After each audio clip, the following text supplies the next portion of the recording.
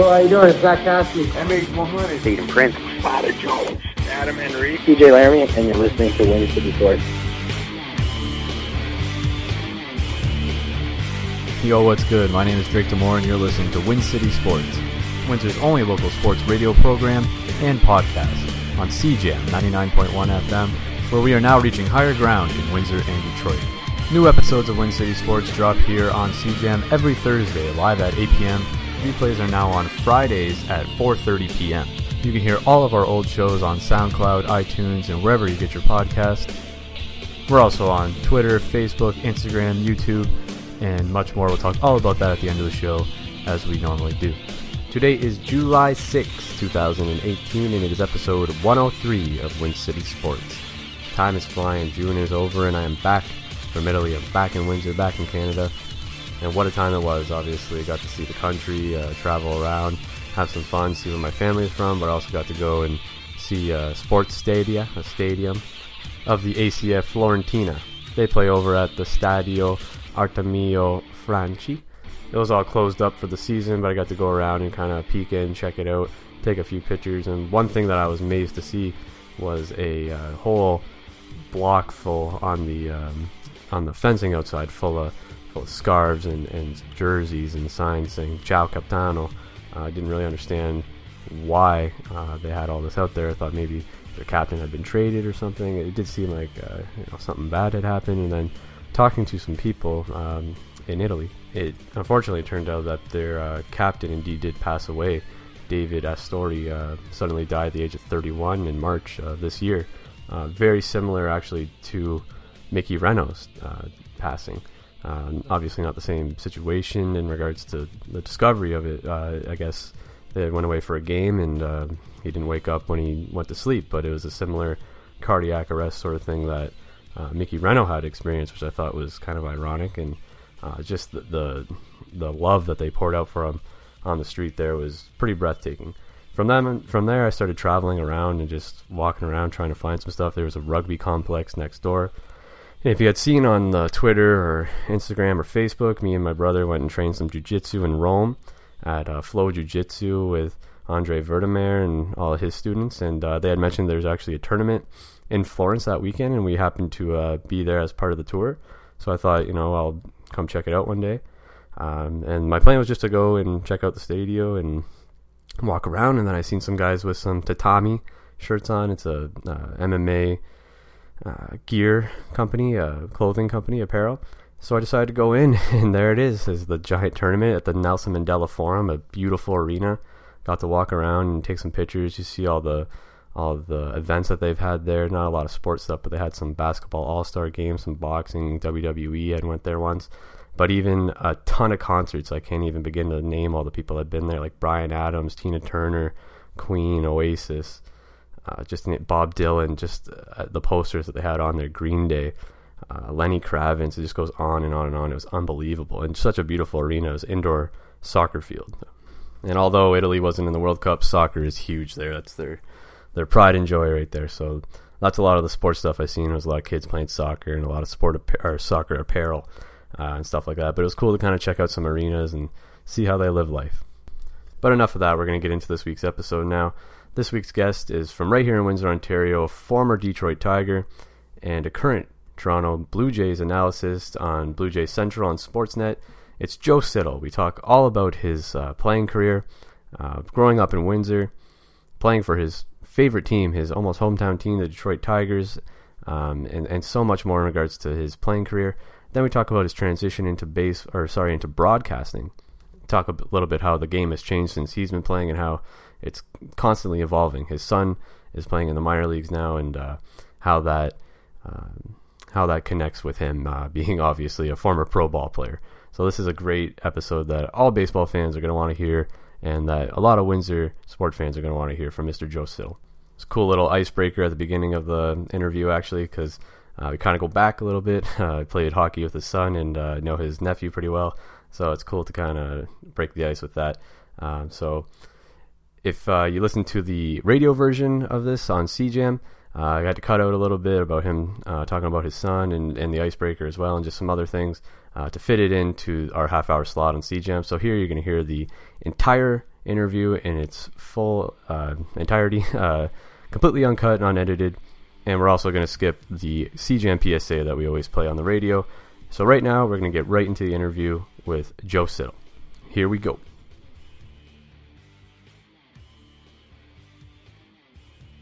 All right, to get started, just a little icebreaker.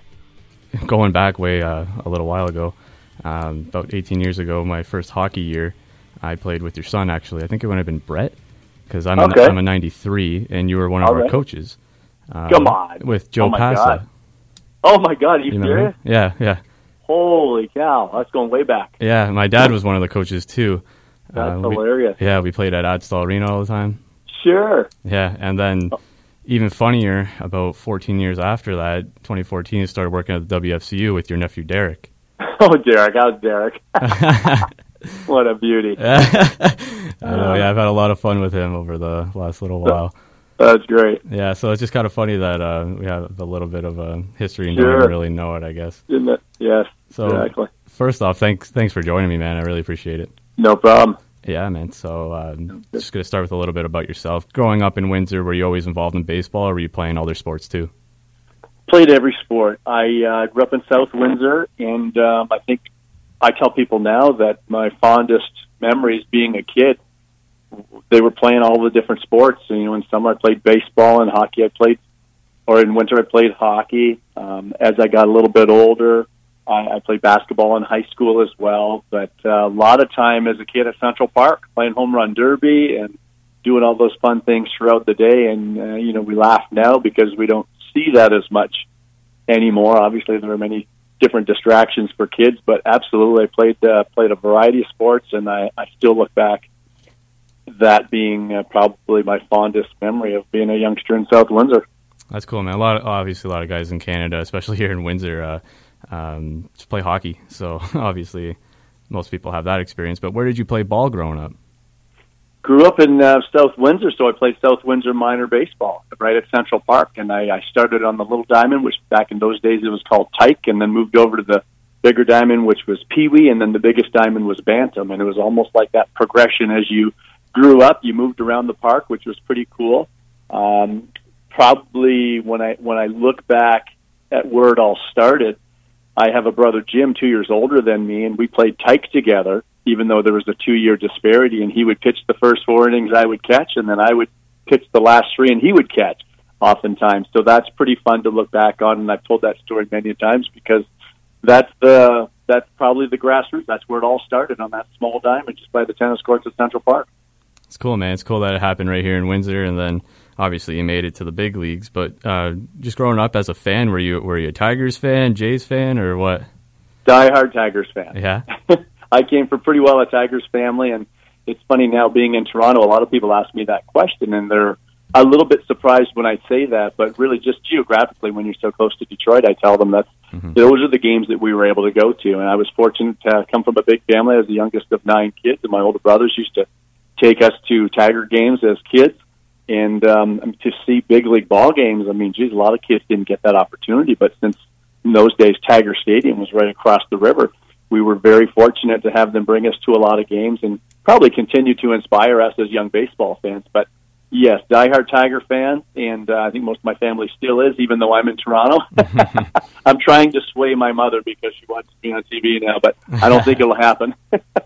But I think, too, when I think of growing up as a Tiger fan, it was very cool, too, because not only did I get to go to a lot of games, but because you're following them, and probably like any kid, you kind of have those guys that you really look up to. And for me, it was Lance Parrish as I grew up a little bit, and I'll never forget having the plastic giveaway helmet. I don't even know if they still do those, souvenir helmet, but that you actually wear.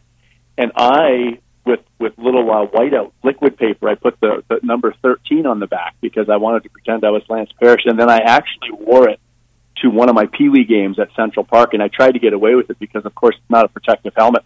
And the umpire didn't know until I took a foul tip, and it absolutely shattered on top of my head. So, I mean, those are fun things to look back on because, when you ask about growing up as a Tiger fan, that's one of the first things that comes to mind is, being a catcher and, of course, looking up to Lance Parrish. That's cool, man. That's cool how it all kind of transpired too. Mm-hmm. So obviously, like, you started playing minorly, like you talked about, but probably eventually moved into travel or wherever you were playing. Did it kind of just spark and you kind of ran with it, or was it like, I want to be in the show one day? Was that your goal, or just kind of? No, it was not that at all. And it's funny when I look back at baseball specifically, playing South Windsor minor baseball at Central Park and graduating from the Tyke to Pee Wee to Bantam Diamonds, and then so I guess when you're a decent player, the older groups might ask you to come up and play with them. And I think that's when I first got called up to play at the midget Windsor Selects. And of course, everyone was Bernie Suyer ran the Selects program. He's very involved with Lee Knott, I think, with South Windsor minor baseball, so they all knew one another. That's when some players would go up, and then I actually became a to-be midget and kind of went through the Windsor Select program. But my answer to that is absolutely not. As I said, as a kid, I played different sports. It was really the joy and fun of getting outside and playing all these different sports. And even when I went to high school, I went to Assumption and played football in the fall, and then basketball in the winter, and then baseball in the spring and all the way through the summer with the Selects. But at no time, even really throughout my high school career, was I thinking about professional baseball or a scholarship. And it was one day we were out on the football field, my last year of high school, and Jeff Owen, my football coach, came up to me on the practice field one day, and he said, "What would you think of going to the States if you were offered a football scholarship?" And back then, I mean, you got to remember, the times were very different. This is 1987, I guess. And you weren't thinking about it. And, now it seems like kids are thinking about scholarships, or their parents are in grade 7 and 8 for college. But I was shocked by it, and he said, well, there's some people looking at you, and he said Central Michigan University may be interested. So long story short, I got offered a full-ride football scholarship to be a quarterback at Central Michigan University. But did I go for that? Absolutely not. I was just blindsided by the offer, and of course I graciously accepted, and I went over to Central Michigan. But then I was redshirted as a freshman quarterback. I was just there the 1 year. I played in the spring game in April. The previous year's quarterback had graduated, so there was myself and one other guy who was a year ahead of me, and we were going to probably be fighting for the starting spot next fall. But I came home in the summer and played baseball with the Select like I always had, and I was approached by the Montreal Expos to come out to a local camp. I did that, and I guess I had a good couple of days, and they offered me a professional baseball contract. So, similar story to my football scholarship offer. I was floored by it. I wasn't even really thinking. I thought I was just going out to play baseball for a couple of days for the heck of it. And now I get offered a professional baseball contract. So that was difficult. Lots of decisions to have, things going through my head to decide what I was going to do, because I was supposed to be back at school in about 2 weeks, middle of August, to report back. 2-a-day football practices were going to be starting up, and then classes a couple weeks after that. So after pondering it for about a week, I decided that, baseball certainly was always in terms of playing, but I never thought of playing professionally. Mm-hmm. They'll ask me what sport I liked more, and I still to this day say I liked whatever was in season. So but anyway, I chose to pursue the professional baseball route, but in doing that, I had to contact my coaches at Central Michigan University to literally say I'm not going to be there in a couple of weeks because I'm not coming back to school. So that was very difficult. And I initially called my quarterback's coach and talked to him, and it didn't go well, as you can imagine, but I was 19 years old, I think, at the time on the phone, and just explaining to him what had transpired and that I had made my decision. So he went on for about 15 minutes telling me what a bad decision I was making and how I was making a mistake, and the chances of making it in baseball are slim and none. And he was right, but after that, he put me on the phone with the head coach of the university, of the football team, and he did the same thing. And then he put me on the phone with the athletic director of the university. So I had 3 kind of pretty tough conversations there. But in the end, I was done with that, and I was pursuing my professional baseball career. That's cool, man. I never would have imagined that's how it all unfolded. Yeah, for sure. Definitely the latter half of your story there when you're talking about telling Central Michigan that you're done. That was probably very... Well, and you can imagine you're one of the 2 guys vying for the starting quarterback job. Yeah.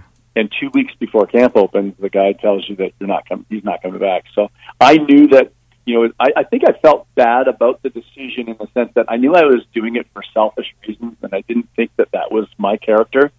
But really, that's what I was doing. And that's probably why I felt bad leaving them.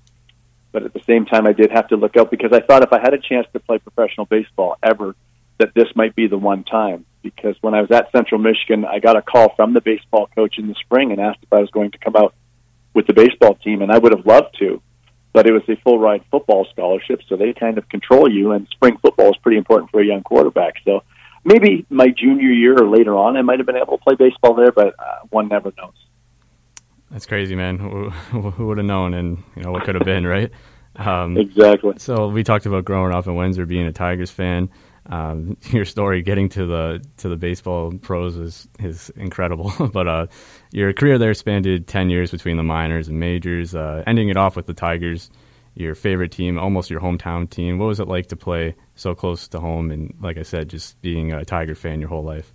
Well, it was truly a dream come true. And when I reflect back and people ask me, some of the highlights of my career, things that I look back on, I think first and foremost, making it to the Major League. That was with the Montreal Expos. Mm-hmm. And then your first Major League hit, and then your first Major League home run, which was actually as a Tiger at Tiger Stadium. So to be able to play in the Major League and live at home, I don't think it gets any better than that. And it was only for part of a season, but yeah, it was pretty special. And I'll never forget when I signed with the Tigers.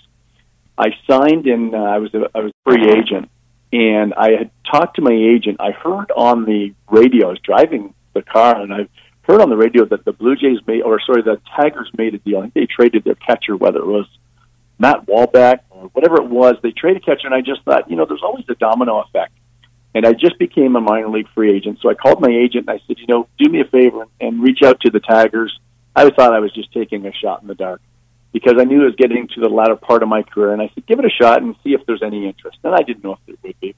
Well, he called me the next morning, and the first thing he said to me, he said, do you want to be a Tiger? And I said, are you kidding me? He said, yes, they would love to sign you to a minor league deal. And I just remember thinking, oh, my goodness. So I was signing a minor league deal with the Tigers and going to big league camp. And that moment itself was, I just thought, I can't imagine I'm going to walk into the clubhouse in Lakeland for the team that I have grown up cheering for since I was a little boy. And the first day I was in big league camp with the Tigers, I was in the clubhouse, and from around the corner, I heard this voice. And you may be too young to know this, but it was the voice of Ernie Hartwell. And, of course, I grew up listening to him on the radio, and I heard Ernie's voice around the corner. I think I stopped what I was doing, and I just looked in that direction, and then suddenly Ernie comes from around the corner. And I think my heart just skipped a couple of beats because, he was the legendary broadcaster for the Tigers, and what a wonderful man after I got to meet him and know him. So a lot of special moments there because of all of the rich history. Willie Horton's in spring training, and Al Kaline is in spring training, and these are all the names that I grew up and certainly remember the rich history of Tigers baseball. And now I was putting on that jersey with the Old English D. So yes, indeed, it was pretty special. It's so cool, man. Obviously, being a Tigers fan, also growing up in Windsor, it's so cool. Such a cool story. And towards the end of your career, and around the same time was the end of Tiger Stadium too. So I'm sure that was somewhere that you always wanted to play, regardless of what team. But this time being a Tiger.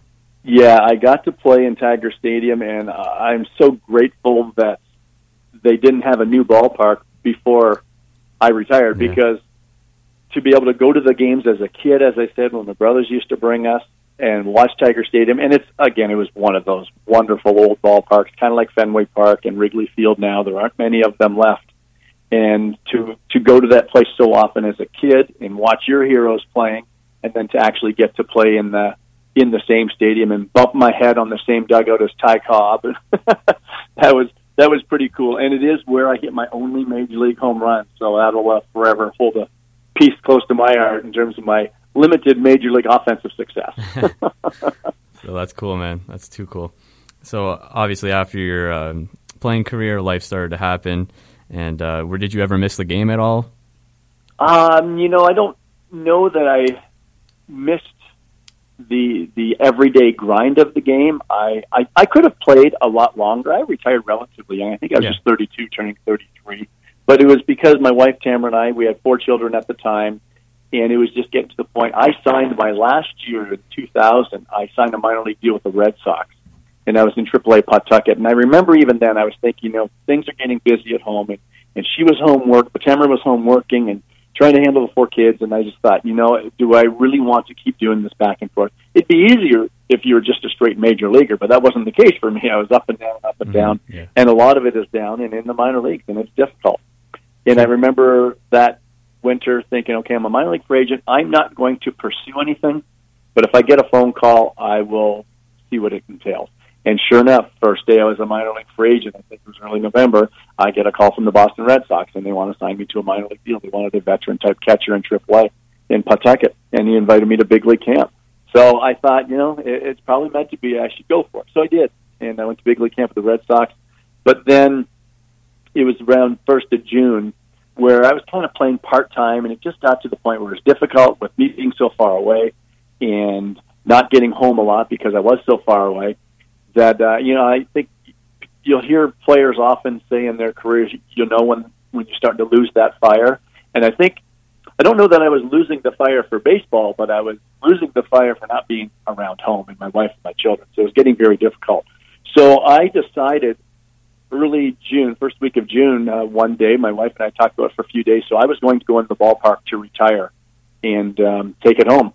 And I went in the ballpark early that day to go do that, pack up my stuff, and I looked and the lineup card was already posted and I was playing. So I thought, well, I'm not going to say anything right now. I'll play my last game and then I'll come in after the game and talk to my manager and let the Red Sox know. Well, wouldn't you know it, I caught that night and I caught Tomo Oka, and he threw a perfect game. I caught my only perfect game of my career, and it turned out to be the last game of my career. So what a way to go out. Yeah, for real. It was a little, it was a little awkward after the game because, of course, I wanted to inform them that I was going home, but there was a big celebration and everybody's happy and celebrate, so I didn't want to rain on that parade. So I just kind of celebrated with everyone, and then I came back in early the next day and did it, and I headed home. And when I came home, it was early June, as I said, so it turned out to be a great time because I had all summer with the kids, and it was just perfect timing. And when I look back, it was the best thing I ever did. Do I miss the game? Absolutely. I think all of us think we can play the game till we're 50 years old. We know that's not true, but it's a very difficult cord to cut. It really is, and I'm sure many players would say the same thing. When you do something for so long, and not just at the amateur level and doing it for fun, but when you do it professionally and you're doing it for a living and you're continuing, the player that I wasn't good enough to be in the major leagues consistently. So I was always battling back and forth. I always felt that I had the defensive abilities to play in the major leagues for a long time, but the hitting just didn't catch up to that. And that's frustrating. It's so frustrating because you work hard at it, and it just doesn't come to be. So I think I retired at the right time, and I was able to enjoy that with my wife and our children. Absolutely. And imagine if you would have pursued football. There's a lot more longevity in baseball. So, yeah, that's right. Who knows where that would have gone. That's funny. So eventually you're offered the spot on the radio broadcasting team for the Jays. Did you ever have any interest in that sort of thing? That's why I asked, like, maybe when you had retired, you thought maybe I can get back into it in a different role kind of thing. Yeah, I wasn't really thinking broadcasting. What I did do is when I retired, I just came home and I actually started going back to school part-time at the University of Windsor because I had only done 1 year of university at Central Michigan years ago, and I thought, it's all just one of those little pieces of unfinished business I always wanted to take care of. So I thought I was kind of being home, being a stay-home dad, and my wife was working, and thought he was working, and I was able to coach my kids' teams, and it was great. But I thought in my spare time I could probably knock out courses part-time. So I did that. I enrolled the Human Kinetics program at the University of Windsor, cool. And I had about 3 years of courses to take. And I started just by taking one course at a time, and slowly then got into 2 and then 3. So it's something I wanted to knock out. But while I was doing that, right when I retired, I had offers to coach and manage for different minor league teams. But really that was the reason why I came home, was to be home. I didn't want to do that anymore. So I turned those down. But the Detroit Tigers offered me to just come over and maybe help with batting practice, throw batting practice on occasion, come over just for home games. I didn't have to travel. So that was pretty intriguing, so I accepted it. And it was great because I just went over to Detroit at like 2:30 in the afternoon for a night game and do the whole pregame in the batting cage and throw some batting practice if they needed. And I was usually coming home around 6 o'clock before the game, and it was great because I got to get back to my kids' games and practices back in Windsor. So I'd never really, I thought about staying in the game in that regard to perhaps work in the game professionally one day, but I never really thought about the broadcasting angle. Mm-hmm. So that kind of came out of nowhere. I always thought maybe once the kids grow up and a little bit older and they're off to college, that I could pursue something where if I did have to travel a little bit with baseball, it wouldn't be as bad. But I never really thought about the broadcasting angle. It kind of came out of nowhere, and it's been wonderful. That's cool, man. That's very cool. So was it tough at first at all? I mean, did you have any experience in that kind of thing? Obviously, you know the game, but just being in the booth and like the technical part of it, how did it come across at first? Yeah, I felt comfortable with my insight and knowledge of the game, but as you just mentioned, the technical part of it, or I call them the broadcasting tricks. Mm-hmm. And I had gone down, our radio station had offered me to come down to spring training and do a couple of games, and it was kind of an audition of sorts. And the first game I did with my partner, Jerry Howarth, who has since retired, we were doing a Blue Jays-Phillies game in Clearwater, and the Blue Jays took batting practice at home in Dunedin because it's only about 10 minutes away. And we were literally down the right field line at Dunedin Stadium, and he basically gave me 20 to 30 minutes of exactly that, like the broadcasting tricks. I call it Jerry 101 because he was all about, when to come in with your comments, how to keep them short, or when you can expand, or all those different things. And those were the things that I had no idea about on a broadcast, right? I felt like I could talk baseball all day, but now you have to craft it in and out of announcements or in and out of advertisements and let him call the pitch and in between the play. So a lot of those things. And did the first game and felt pretty good. Very anxious, I'm sure. I'm sure I was talking a mile a minute if I were to listen back now. But I did that game, and then I did the next day also and felt a little bit more comfortable even. And then I was contacted by my boss, the program director, and he wanted to meet me for dinner, and he offered me the job full-time after a couple of games. Yeah, so it was crazy. It's cool, man. It's very cool. And then eventually you ended up on TV with Sports Central, Blue Jay Central not too long ago. Did you ever think that you would jump into that TV thing too, or even so quickly? I did 4 years on the radio, and while I was doing those first 4 years on the radio, I filled in on TV broadcasts with Buck Martinez whenever Pat Tabler stepped away or was on vacation. So I got a little bit of experience on the TV side, and I loved doing that. It was great. It was a lot of fun, and Buck was great to work with. And I always knew that I would always enjoy more work on the TV side if it became available. So when the job became available this past year, I just acquired to the program director of Blue Jay Central, the producer, and I just said, as they knew, I was always interested in more work on the TV side. So not sure what you're thinking. Let me know what direction this may go. So they got back to me, and at that time it was right after things had happened, and they were going to just kind of keep me posted. And it was the 1st of January that I got an email back, and they invited me to an audition. So I think it was late January, maybe around the 20th, 25th of January, that I came to Toronto for the audition. And it was basically, we did like 4 or 5 segments of a show like we do now. And apparently it went very well. I know they auditioned a lot of different people. I'm not sure how much experience other people had, but I know that my 4 years on radio and my limited filling in on TV helped me immensely in my audition. I would have never, I don't think, been able to do it if I was just going in raw, having never broadcasted before. So the radio, all of the reps on the radio and experience on the radio, as well as the time filling in on TV, it was a perfect developmental place for doing what I do now on Blue Jay Central with Jamie. Cool, man. It's kind of like your playing career almost just kind of came and happened. the transition into it's just pretty incredible. Yeah, it was. It kind of came out of nowhere, no question. Of course, the initial radio job did, and then this moving to TV full time. I mean, I didn't even know when I auditioned, and I thought my audition went very well, but I still didn't know what direction they were going to go. So I thought maybe they were going to hire like a few different guys, and all of us just be like part time, and I would keep my radio job. But then I was got the big phone call and was offered the TV job full time. Jamie Campbell on Blue Jay Central. It's wicked, man. Yeah. And, as I know your kids are involved in the sport too, I'm sure that's something that you've always dreamed of. Probably very rewarding to see what Brett's doing now too, right? Yeah, it was a lot of fun. I mean, we were kind of a baseball, hockey household. All of our kids played baseball in the summer and hockey in the winter.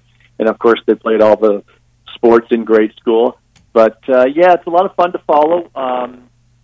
Coaching them all as kids, and my wife coached them a little bit too. So we were very involved, which was a lot of fun when we look back. Those are very fun memories. And then Mackenzie, our daughter, just finished her 4 years at UBC playing softball, That's right. and that was just an awesome experience. And then, Brett getting drafted was pretty special because you just never know. He had a very good college career at Canisius College, but you just never know what teams are thinking. And sure enough, he got drafted in the 13th round by the A's. And, of course, I know very well how the whole system works and and how difficult this game is, especially at the professional level when now you start playing with the very best in the world. And he's experiencing that right now. He had a good couple of years, had a very good year last year in High A in Stockton, California. And this year he's in Double A, and it's not going so well. So he's continuing to work at that and finding the next level. That Double A level I always thought was a big jump, probably the biggest jump in the minor leagues. And he's having trouble with that right now, so hopefully he can keep working at it. But there's one thing I think he possesses, and that's a good mental outlook. And you have to have that as a baseball player, as a hitter, because there's just so much failure in the game. And if there's one thing I tried to impart on him over the years, it's that. And I think he's done very well with that. So you try not to take the 0 for 4 with you the next day, and it's tough. I see it every day with major leaguers making millions of dollars. Some guys just can't handle that mental stress of being in a batting slump. But I think he's handling it well, continuing to try to adjust and adapt and get better, and that's all you can do. The one thing you don't want to do is just keep doing the same thing wrong over and over again. You have to continue to adjust as hitters. Greatest hitters in this game continue to tweak their batting styles and stances, so he's been continually trying to do that. It's a learning experience as it goes on, of course, right? It sure is, and I think, too, pitching, and the game has really changed over the years. We see it at the big league level, but it's happening even at the minor league level. Pitchers are throwing harder than ever before, and I think more importantly, you're seeing more and more pitchers avoiding the fastball. Despite the high velocities in the game, they're spinning the baseball more. A lot more breaking balls, sliders, and curveballs. Some of the highly analytical teams in the game, the Yankees, the Astros, you're seeing them, they're almost throwing less than 50% fastballs now. So hitting has become very difficult, and then, of course, there are the defensive shifts in the game that are just very difficult on hitters. And I know a lot of people say, just hit it the other way. Well, it's not always that easy, especially when you're seeing a lot of pitches. I mean, I remember when I played, when the count was 1-0, 2-0, I called a fastball away. You tried to paint the outside corner of the knees, but now they're throwing like 1-0 curveballs, 2-0 changeups, and normally fastball counts. You're not getting fastballs a whole lot anymore. So hitting, I think, is as difficult as it has ever been in the game of baseball. Well, the game has to evolve just like everything else, right? I think so, and I don't know if hitters are going to be able to evolve to that because it's so difficult. You got guys throwing 94, 96 miles per hour with the tough slider, yet you used to be able to count on that fastball in certain counts. Now you can't do that. So it's very difficult, and I see big league hitters shaking their heads every day here. I talk to Blue Jays hitters on a daily basis, and some of the best in the game, Josh Donaldson, and they'll tell me that, it's tough. These guys, the bullpens, you're not seeing starting pitchers a whole lot. You used to see the starting pitcher 3 or 4 at-bats a game, but now you're lucky to see him a third time because teams are going to the bullpen much sooner. So analytics have really taken over the game, and they're certainly helping teams win, but it has changed the game. Very true, very true. To begin to wrap things up, it's kind of a cliche question, but as a quote-unquote broadcaster myself, got to ask you, what is your favorite part about your job? Favorite part about my job probably is that it's not work; it's fun. Yeah, that's what you said. Making your passion into your work is. It really is. I mean, I love the game of baseball. I love talking baseball. I love watching baseball, and now I'm doing it for a living. It's almost comical. So no, that's probably the best part. Going to work every day. When the Blue Jays are at home, we have Sportsnet has a set right inside the stadium. So it gives you the opportunity to go down and see the players and coaches. And that's when I was doing my 4 years on radio and filling in on TV. I traveled with the team. I was on the team charters and in the team hotels with them. So you're seeing these guys every day. And it's nice to kind of develop relationships with players because you love to bounce things off of them, ask them questions, ask them what they were thinking in a certain situation, in a certain count, what pitch they were looking for, different things like that. So it's great to get that insight right from them because oftentimes I know what I believe or what I was thinking. Sometimes I will ask them to confirm maybe what I was thinking, or sometimes I was wrong what they were thinking. That's why I'm very careful sometimes, even as an analyst, to say that he was thinking this. Well, how do you know what somebody else is thinking? There's no way, right? So my favorite part of the job is the fact that it's fun. I get to talk to players and coaches every day and continue to hear about the things going on down on the field, because I remember as a player how difficult that game is on the field, and it's very difficult. And I think sometimes when you step back as a broadcaster, it looks a lot easier, much like everybody watching at home on TV, how hitting does look really easy on TV. That's one thing I've really noticed. Mm-hmm. But absolutely, best part of the job is it is absolutely fun. It's awesome, man. Thank you so much for taking the time to do this, Joe. I incredibly appreciate it. It's been awesome. No problem.